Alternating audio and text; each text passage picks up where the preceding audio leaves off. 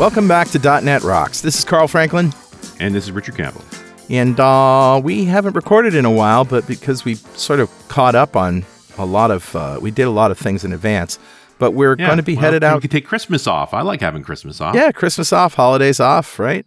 Yeah. So now it's the 7th of January. We're back in the swing. We're going to be headed to NDC in London, basically at the end of the month. And yep.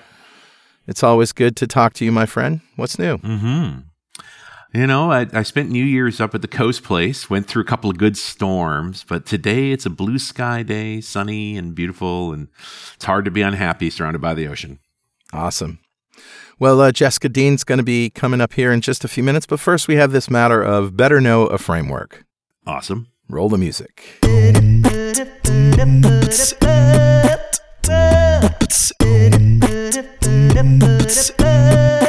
All right, dude, what do you got?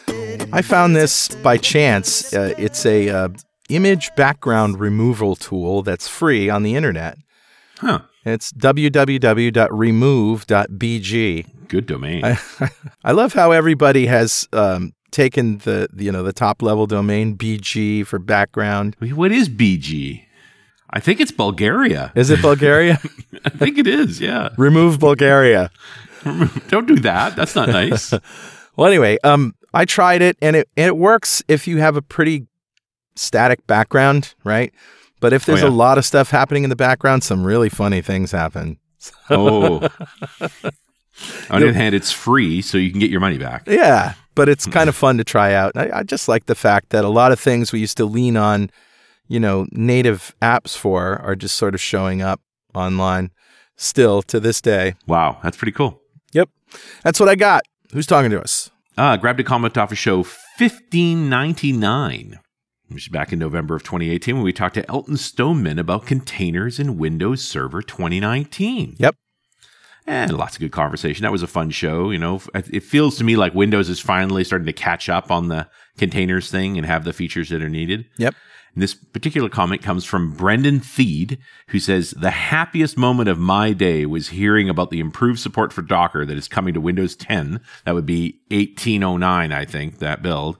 Specifically, they will no longer require Hyper-V. I've been sticking to the Docker toolbox, mainly because I'm not willing to give up VirtualBox. Yeah. Soon, I can have my cake and eat it too.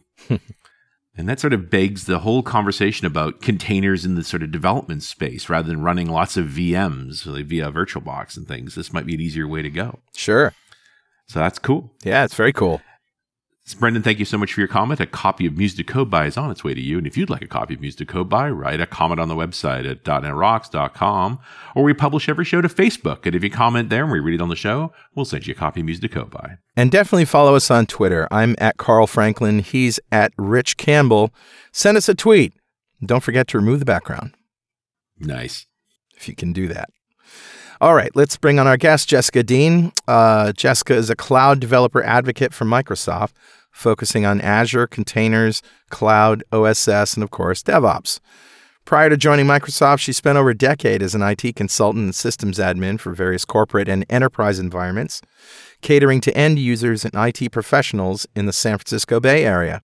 You could read more about her on our website, .netrocks.com. Welcome, Jessica. Thank you very much for having me. Hi, everyone. Hey. You've done a show with Richard, I guess, on Run As Radio?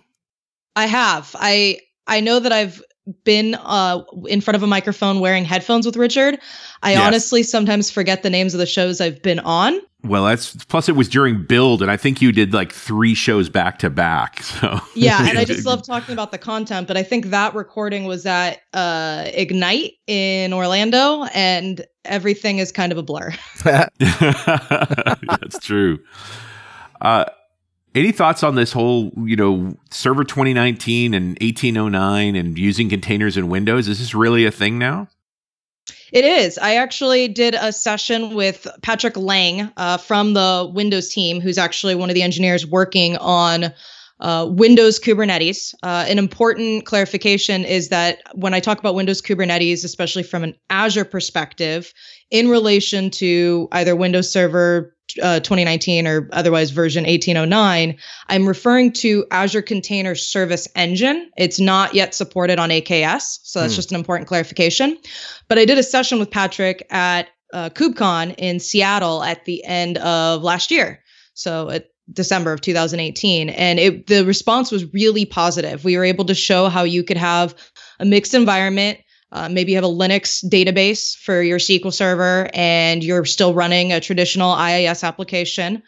You can still use Kubernetes with Windows containers, or you can also do, that would be maybe a more lift and shift scenario. And then you can also do a more modern scenario with maybe .NET Core. So the first scenario would be using ASP.NET. The second scenario being .NET Core, both scenarios using Windows containers to run your web application, and maybe a mixed environment with a Linux database on the back end. And when you're talking about Windows containers, you're talking about either on a Windows box or a VM in Azure or somewhere else, right? Well, so it's still a Kubernetes container, but yes, the host itself where you're running the node for your the node where your workload is running, your worker agent is a Windows agent. And so the one thing is kernel specificity, it's a hard tongue twister, matters. So when you're using Windows, if you are doing 2019 or 1809, the same build server that you use to build that Docker container, that Docker image, has to match whatever the node is that you're going to run that Docker image. So if you're doing both 1809, both the build server and the node in your Kubernetes cluster has to be the same. If you're using 1803 or 2016, again, it would have to be the same. But yes, to answer your question, where the container is running, because it is a container, it's not a virtual machine. Right. But the virtual machine that's acting as the worker or the node in the Kubernetes cluster is Windows. But it's working right alongside a node that's Linux. Got it. Typically, when I think about a brownfield scenario like this, where I'm taking an existing app, I'm probably not going to have any Linux in the loop at all, right? So can you sort of talk me through what that migration looked like? Like, why would I want to take an existing working, like IIS-based website and put it into containers? If you're trying to, quote unquote, get more modern, you're trying to do the latest and greatest that I guess the Linux community is getting, that's a lot of what we've been seeing, is people want to do it. I can't give you a reason as to why you should, because everyone's reason would be different, but just showing you that it's possible. If you want to kind of scale down your overhead rather than having one server to run all your different IIS websites and having to manage that, and you're looking for something for the benefits of containers, right? Something that's immutable, something that's portable, that would be the benefit for that. And the fact that you're still using maybe more traditional architecture, for example, ASP.NET, no longer limits you to what is possible with containers. You can still run that IIS application in a container. Granted, it's still going to be a lot larger than a Linux container.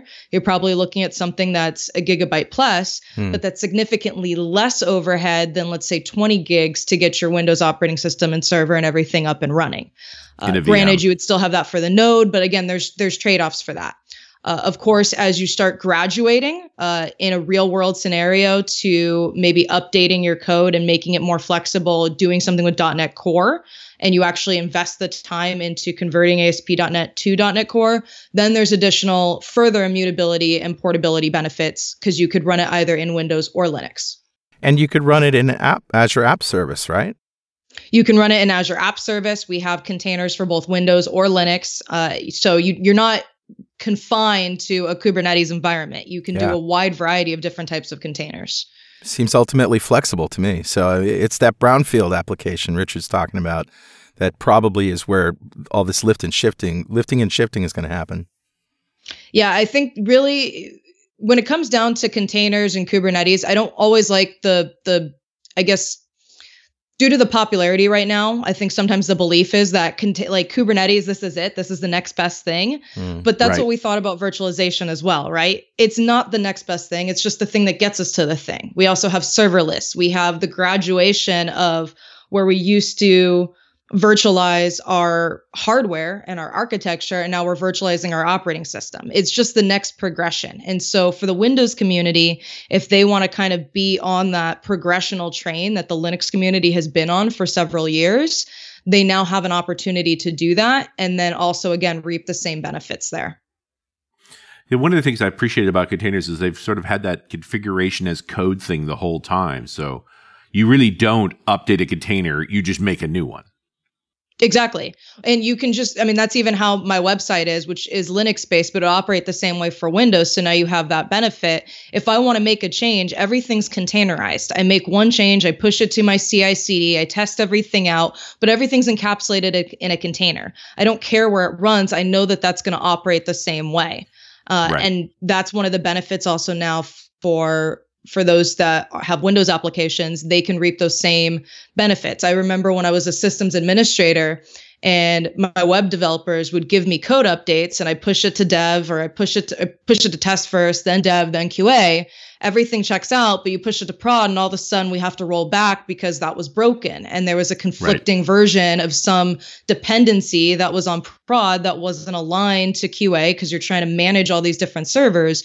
You no longer have to deal with, it works on my machine. You have that portability that, again, Linux containers have had for so long. Yeah. So it's literally the same configuration in dev, in test, in prod. Yeah, your environments are now the same. So it offers you that same testing, which is also beneficial from a DevOps perspective, right? Because the developers can sit there and test everything on their machine and know that when they hand it off, it's going to work the same way because all your binaries and dependencies are encapsulated in the runtime environment, which is your container. Now, obviously, there are a few differences from Linux versus Windows containers, one being the kernel support. In Linux, as long as you're still running something that's Debian-based or Alpine or whatever, you can build it on whatever version of Debian. If you build it on an Ubuntu 14.04 server and you're running it with a dependency of Ubuntu 18.04, like it's not going to make a difference. Your kernel isn't dependent on that. But again, in Windows, just a reminder, if you build on 18.03, you have to run on an 18.03 node. If you build on 18.09, you have to run on an 18.09 node.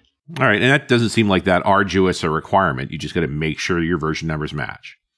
Your version of it matches, but that's probably, it doesn't sound like a big deal for somebody that comes from the Windows world because it's just the way Windows has always worked.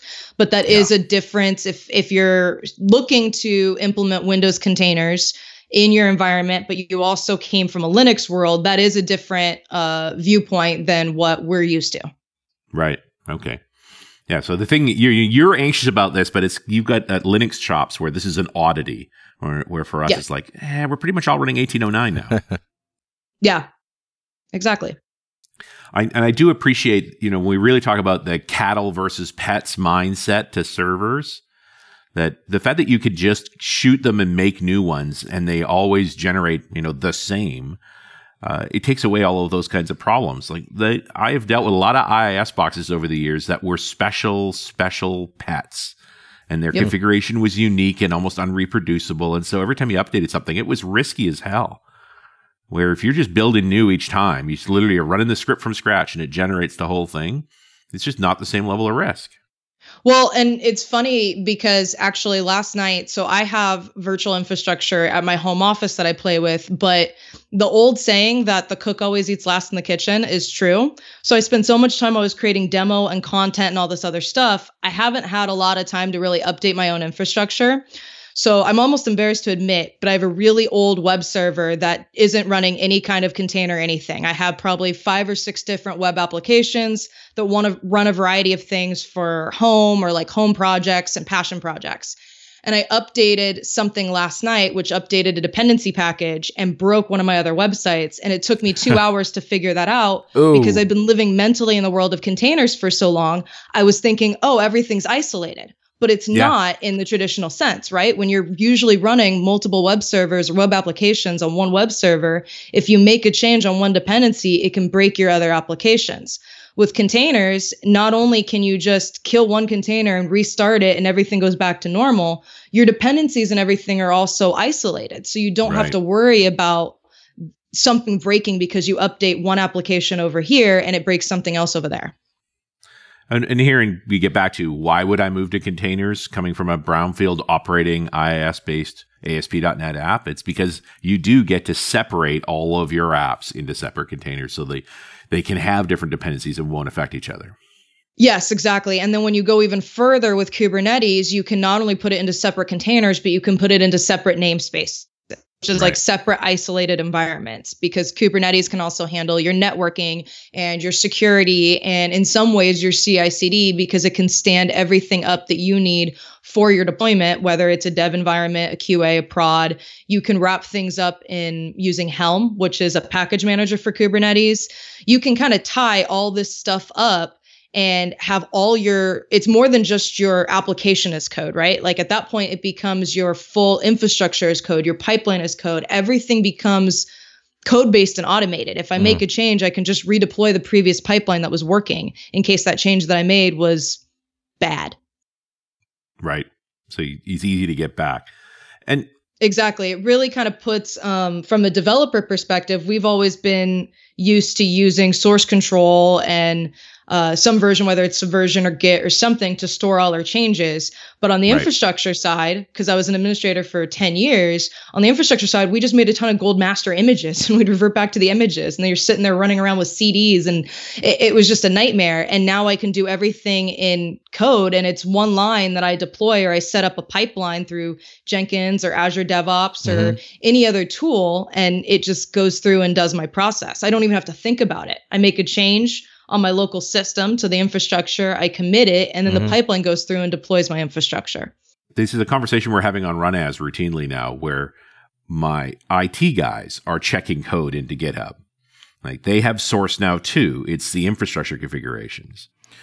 I mean, I get all of the great benefits of using containers, the isolation, the speed, the code, the operational improvements, the productivity. I mean, there's so many great benefits. One thing not a lot of people talk about is cost, right? How can shifting your apps from, standard, either standalone VMs or even web apps in Azure to a container-based solution, are you going to save money there? So you can. It really kind of depends on your setup and your infrastructure and your requirements. But now if you have one large cluster that's running thousands, or you have several large clusters that's running tens of thousands, different containers, you're no longer having to also have the overhead of managing different environments and different virtual machines. All right. On the web app side of things, if it's something that's small scale, then that works fine. Obviously, you can increase your web app and you can have it scale, but your web app is limited to just a web application. What if you have other dependencies? You have backend databases, you have other connections that you want to keep everything isolated. Kubernetes or serverless technology can help expand that while simplifying and reducing your overhead. And then I know Azure also has it's down to like per second billing at this point as well, just to streamline that even further. Yeah, certainly the management of cloud resources is a big problem with all the things that can creep up.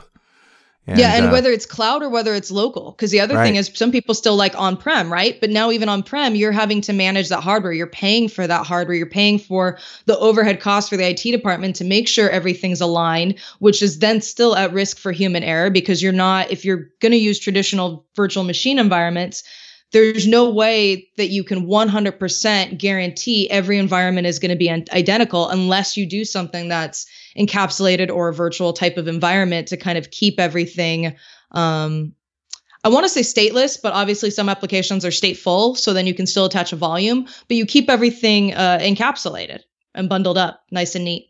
Right.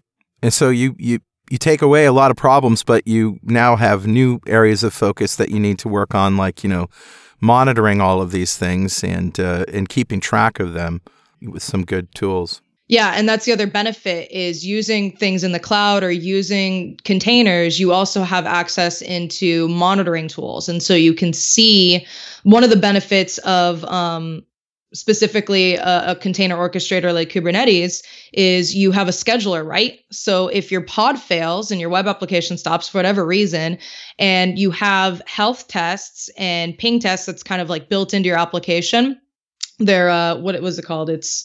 I feel like the Christmas break kind of I fell asleep for a little bit there. But the essentially they're just health checks that will sit there and probe into your container.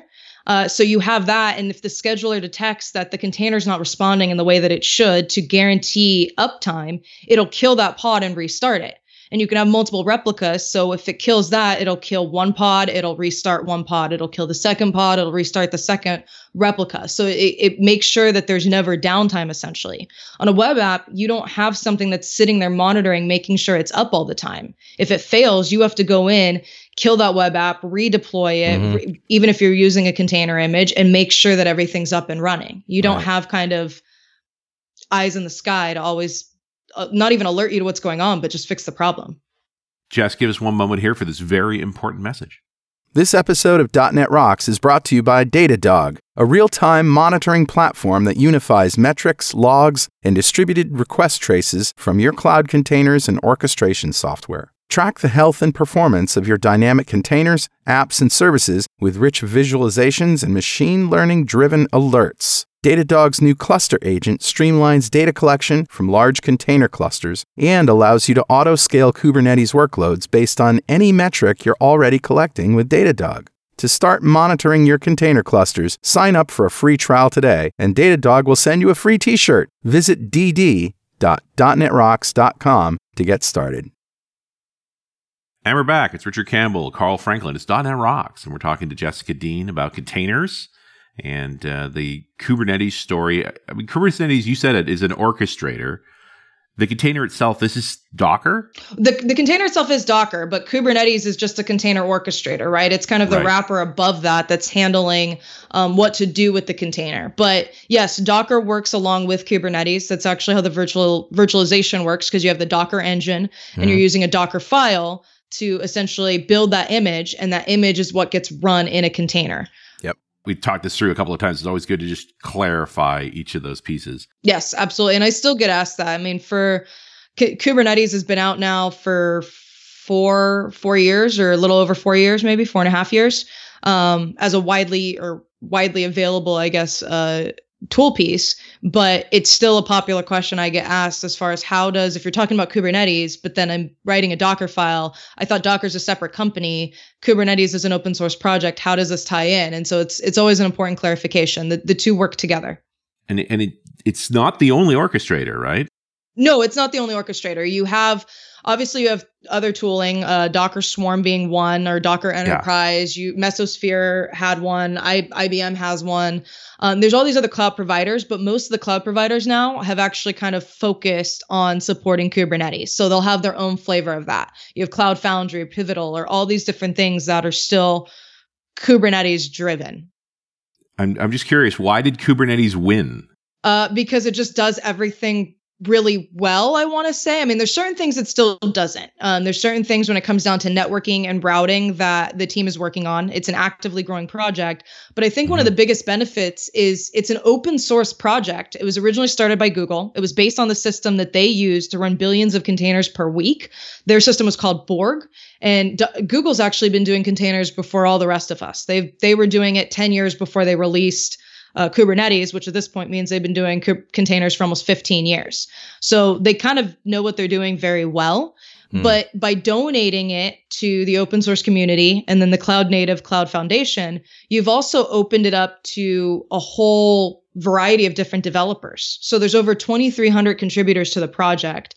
It's the fastest growing tool set, I think, right now in technology in recent years. So it's just because it doesn't only do containers, right? It does networking, it does configuration maps, it does secret management, it does ingress controllers and networking. There's certain things with networking that you can also use, since Kubernetes is extensible, you can also use things like Envoy or Istio to further enhance your networking capabilities and your routing. So it's something that you can really make it's malleable. You can really make it do what you need it to do for your environment. It's not a one size fits all, whereas virtualization really was. Docker Swarm was very limited, even with Docker Stack. Mesosphere, kind of the same thing. There were certain changes that you'd want to make. Now being able to have a managed instance of a container orchestrator with Kubernetes, it makes it really simple. And even when I mentioned Istio for further networking, Google actually announced also managed versions of Istio. So now it'll create your managed routing and networking requirements as needed for your Kubernetes cluster. So it's a project that's kind of taken the tech world by storm, because it's something that any enterprise can use with whatever their environment is. Doesn't necessarily mean that you should. There might be reasons that you don't want to, and you want to go more over into serverless, or you want to stay on-prem and do things in a more quote unquote traditional way, but it's an option that's there. And I think people really appreciate that. No, I hadn't heard of Istio before. You can talk a little bit about that? So Istio, it uses what's called CRDs, custom resource definitions, to extend or expand your Kubernetes instance orchestrator platform. So you can actually tie into, again, like I said, further things for routing and for networking. So for example, if I wanted to do things like a blue-green scenario for DevOps or AB or Canary, I can do that really simple with Istio because I can define my routing in code. Whereas the base version of Kubernetes kind of just lets me say, I want this service to point to this pod, which is very black and white. Istio allows me to kind of granulate that out. I can also tie things over to, with Istio, I can tie things over to Grafana to kind of graph out my instances and create monitoring, and even tie that back over to another tool called Prometheus, which will also do logging and monitoring on my Kubernetes cluster. So it's just another tool set essentially to expand your Kubernetes capabilities. And again, it does so using resource definitions because your custom resource definitions, which in essence just gives you additional resources for your Kubernetes cluster. Open Service Broker for Azure is similar. Open Service Broker for Azure relies on Service Catalog, and that also adds additional resources in your Kubernetes cluster to expand and extend your Kubernetes functionality. That's ultimately what I mean when I say Kubernetes is extensible. You can write your own resource definition that'll take the already existing and pre-baked Kubernetes functionality and expand it even more so. Nice. And it just shows how strong the ecosystem is. There's so many tools being built to make life easier. Yes, absolutely. Do you see any gotchas over and over again with people who are trying to use this stuff for the first time? Sometimes it can be a little overwhelming because I think there's so much you can do. There's so many tools that it's kind of, where do I begin? But a lot of what I spent a lot of my time last year focusing on how to make it simple, how to go from nothing. I don't even have a Docker file. All I have is most of my demos prior to December of last year when I talked about Windows computers, most of them were Linux based. But let's say I have a simple node application. I don't have a Docker file. I don't have anything. I can use open source tools that I might already be familiar with as a developer, like VS Code, create a Docker file for me, actually be able to use the built-in debugger in VS Code to debug that Docker container, whether it's a single stage Docker container or a multi-stage, which would be best practice. Multi-stage Docker builds being a best practice because I'm making sure that my container is not only smaller and more productive, but it's also or more powerful, but it's also more secure, right? Because I'm removing any of the stuff that I don't need for runtime. If I'm doing something in build like the SDK, oftentimes for the actual run part of it, what I'm running in the container, all I need is the runtime. And I just copy the parts that I need from one stage to the second stage, and that second stage builds my container. But one of the questions I would get asked is, how do I test that? So we go back to Visual Studio Code, and you can use the debugger to test either Docker file. Once somebody masters how to debug their Docker container, then they can take that one step further and use Helm charts for their Kubernetes deployments. And if they don't know how to create a Helm chart, you can use a tool like Draft. And Draft uses two simple commands to actually create your Helm charts for you. You can test and run everything locally again without ever touching the cloud. You start understanding everything from a local perspective. And then you can get it into the cloud, making a few modifications. You push your image to a private repository. You set up your networking as needed for the cloud. That might be defining DNS or using an ingress controller. You slowly start to play with these things so that it starts making sense. And once it starts making sense, then you can start looking into, well, I need deeper networking. Well, I've heard about Istio. I'm interested in what Istio does, or maybe Envoy or Ambassador. All of these tools are resource definition tools that would, or custom resource definition tools that would further expand your Kubernetes experience. So it's just one of those things where you start from nothing, and then you can go all the way to full-blown Kubernetes, and then you can advance from there. And like I said, I spent most of last year doing those demos. There's probably 60 plus videos online with a full in-depth 45-minute demo talking about what I just explained. But one of my goals over this next month, over the next few weeks, is to take those demos and put them into bite-sized chunks, whether that's 5 to 15 minutes to focus on, here's how to debug a Docker container. Here's how to test everything locally. Here's how to get it into the cloud. You kind of, my goal is to break it down even more so it becomes even more accessible for learning. It does seem like every time you have a problem, there's a tool for that. It's like you sort of get to a certain point, you're going to hit an issue, and then there's a tool that takes you past that issue. Yeah, and a lot of the tools, Microsoft is obviously heavily invested in, but then also our open source project VS Code, a lot of those tools already have extensions in VS Code. And there's certain times I learn something new every day of, oh, wow, we have that. And then if I didn't know, I want to immediately tell everyone else. And so it's just making sure that that message and that content is out there, because this industry is growing so fast and the technology is changing so quickly that it's important to make sure that everyone essentially is on the same page. Yeah, and it's a lot of stuff. I mean, I've been grabbing links as fast as you've been spitting them out there, Jess. It's a ton. Yeah. I actually want to go back to one you mentioned and sort of went on from, which was the open service broker for Azure. Yeah, so that's one of the ways that I can actually manage or create and manage Azure resources from within my Kubernetes cluster. An example for that would be that I'm using a stateful application, like let's say something like WordPress. WordPress requires a MySQL database. I could run a database inside my Kubernetes cluster, but there's reasons why I would advise against that, performance being one of them, read writes, and just to me, it's still something. This is a mixed conversation here. Some people like it, some people don't. But if I wanted to run it in, let's say, a managed database instance, like something like MySQL Server for Azure, I can do that. Number one, I can do that manually. I can connect my WordPress Kubernetes pod to an external database that's running in Azure. But I can't. That means that somebody has to go create that, or I have to create that from my CI/CD pipeline. I can also create it through a Helm chart, and I can create it using Open Service Broker for Azure, where I can connect and manage those resources that exist and live outside of my cluster. Right. And so, I mean, you mentioned this in passing, this sort of Kubernetes can take over pieces of your CI/CD pipeline.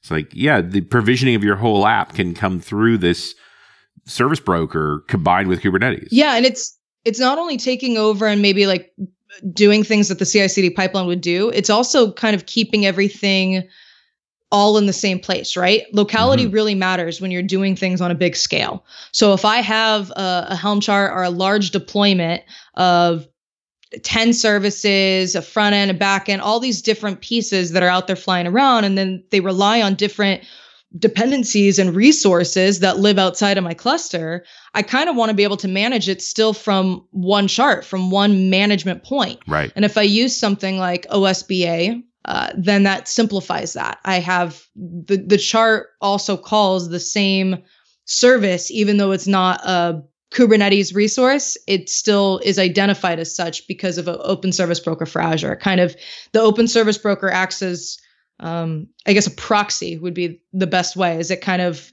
is the communicator between my Kubernetes cluster and my Azure subscription. And I'm looking at OSB's options, and they're mostly data storages, like the MySQL, Postgres. Data storage would be the best use case for that.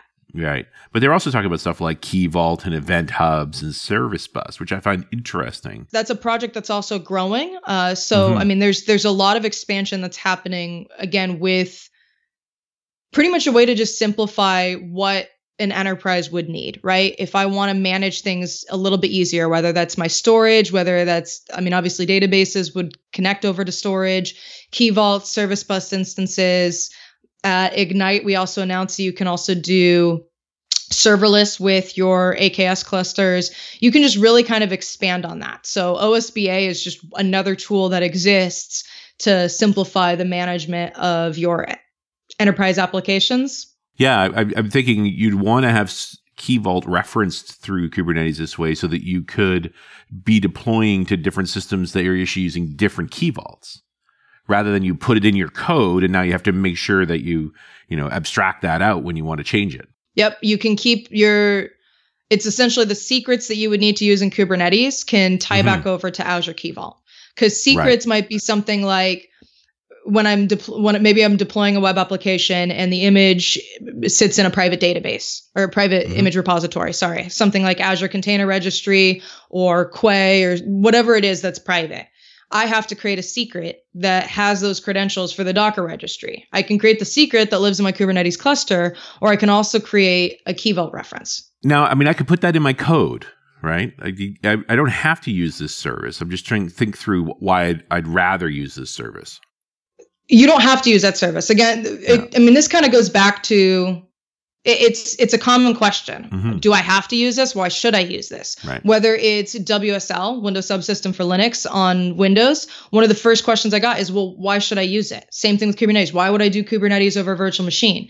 No one in any of these toolings, whether it's Kubernetes itself or Istio or OSBA, no one is saying that you have to, but it's a tool that's there if you want to use it. The benefit that I would see from OSBA is if you want to keep everything kind of managed all in one place, OSBA is a good way to do it. It's not the only way to do it. I might want to just manage things through my Helm chart and I have a simple web application. It's just a simple website. I don't need to go throw out all the big guns or all these additional toolings. But if I want to, the tool's there for me to use. Yes, there's a level of sophistication available to you if you want those capabilities. Exactly.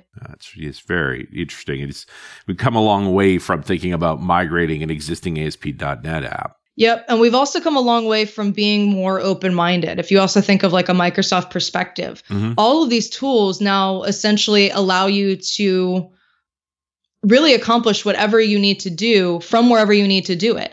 You can manage all these resources and run all these toolings from a Windows, Linux, Mac system, doesn't matter. You want to do Windows containers. Obviously, we're still getting to the point to where we can match a managed service version of that, but Windows containers is supported through ACS Engine now. You want to do Linux containers. You want to manage this from your Mac. Go for it. You want this functionality to connect your external resource to Kubernetes or wherever you want to run it, you have that option. There's even something called Virtual Kubelet, which Microsoft originally created in December of 2017. And then we donated this last year in December of 2018 to the CNCF, or the Cloud Native Cloud Foundation.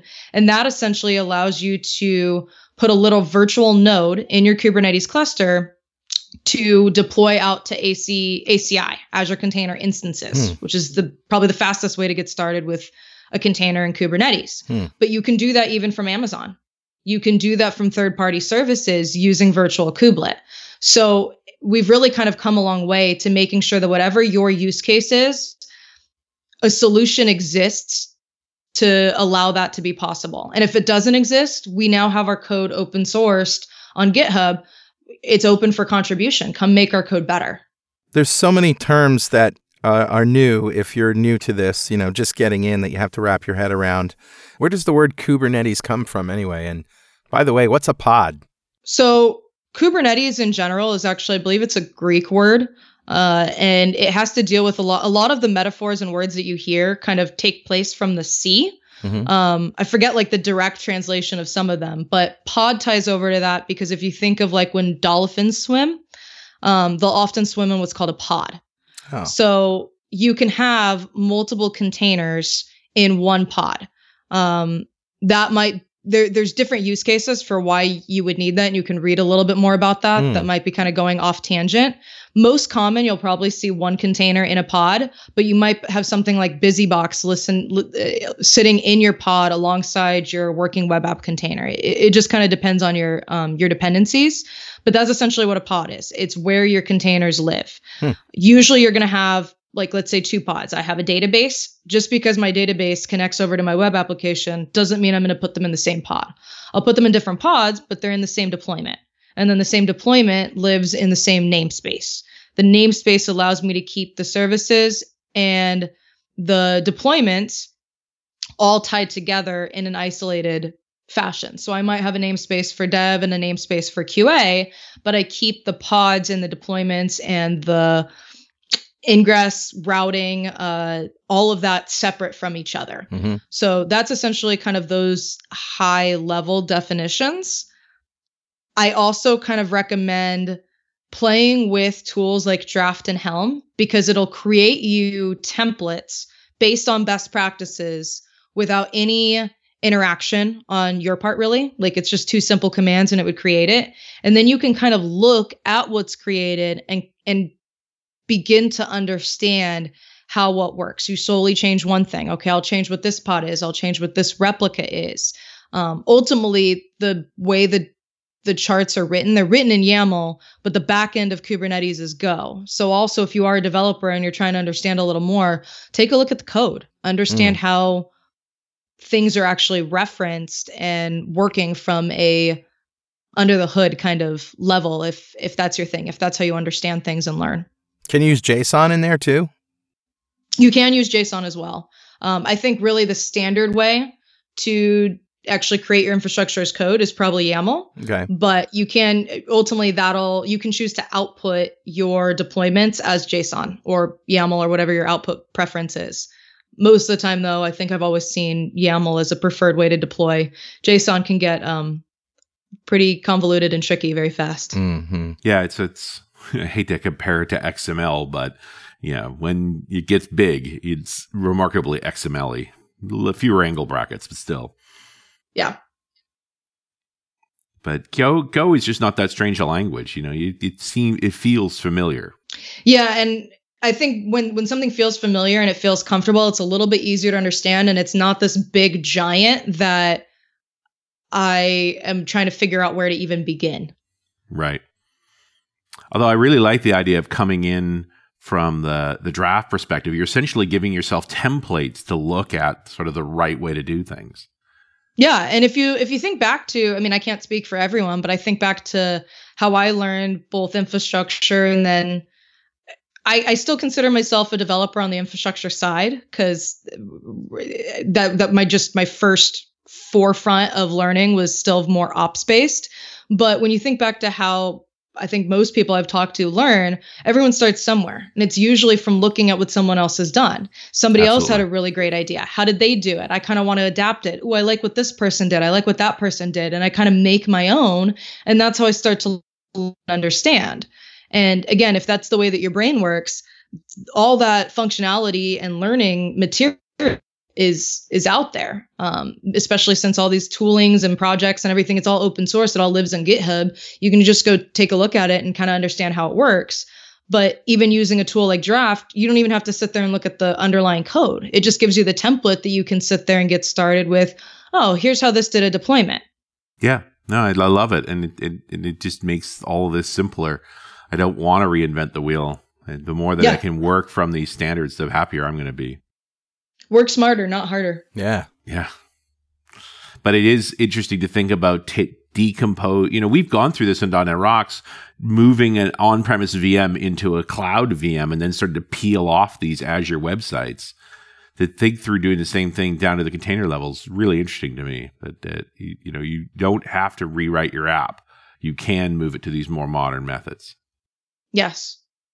And I think that's also like reminding people that possibility exists is really reassuring, because there's so many times where I've talked to customers or people who've attended my sessions where, especially from the Windows community, they're so scared they're going to have to refactor everything into .NET Core, and they either don't have the overhead to do that or they don't have the time and resources available right now, but they still want to take a part of some of those benefits. And they can now with, again, going back to the beginning of what we were talking about, but they can now with Windows containers and with some of these other toolings. You can use Helm and Draft with Windows containers. That was awesome. That was a part of the Windows session that I did with Patrick at KubeCon. And I even tied in CI/CD. I could do Azure DevOps, which was formerly VSTS, or I could use a more Kubernetes cloud native tooling like CodeFresh. And I demoed both of them to handle either scenario. So, and actually there's a video of that complete with the whole walkthrough. The code already exists on GitHub. There's a whole lab that's available and a walkthrough of the demos. It's one of my most recent blog posts on my blog, and it's Windows containers at KubeCon. It's on the front page, so you couldn't miss it. Awesome. But yeah, there's so many. I mean, the Windows community is no longer excluded, and reminding people that they don't have to change, that they can still utilize this functionality, I think is very reassuring. Yeah, no, I really appreciate the idea of I can use containers and be a part of all this, and I don't have to have core. Yeah. I think that's a great combination. I will include a link to your show notes or your session. Cool. Yeah, there's a little bit of a walkthrough as well as links and pointing directories, and then there's the video embedded in the blog post as well. Great. So Jessica, what's in your inbox? What's next for you? Slowly going through the emails that I missed over the holiday vacation. Booking travel because Microsoft Ignite was in September at Orlando or in Orlando, but then we're also taking Ignite on tour to a variety of different cities around the world. I will be at a handful of them. So I'm also getting content learned and scheduled and prepped for that, travel booked. I mean, it's pretty much just kind of catching up after the holidays, but it's pretty much what's in my inbox. You can always see if people want to meet me or see more of my sessions and my demos. You can go to loecda.com/talks, I believe, or you just click on talks. And then I'm constantly updating that with everywhere I'm speaking, as is the rest of my DevOps team. Great. Awesome. Thank you very much. It's been a pleasure talking to you. Thank you very much, Carl. Thank you, Richard. Richard, it's always great to hear from you. Carl, very nice to meet you virtually. Absolutely. And we'll see you next time on .NET Rocks.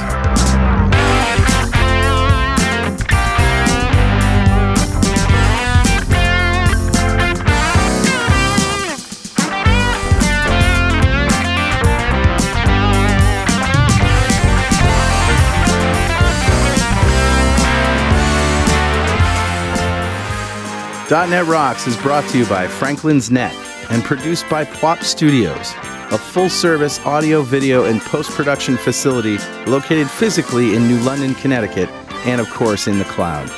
Online at pwop.com. Visit our website at dotnetrocks.com for RSS feeds, downloads, mobile apps, comments, and access to the full archives going back to show number 1, recorded in September 2002. And make sure you check out our sponsors. They keep us in business. Now go write some code. See you next time. Got transmitter banned by the FCC. Yes, I'm a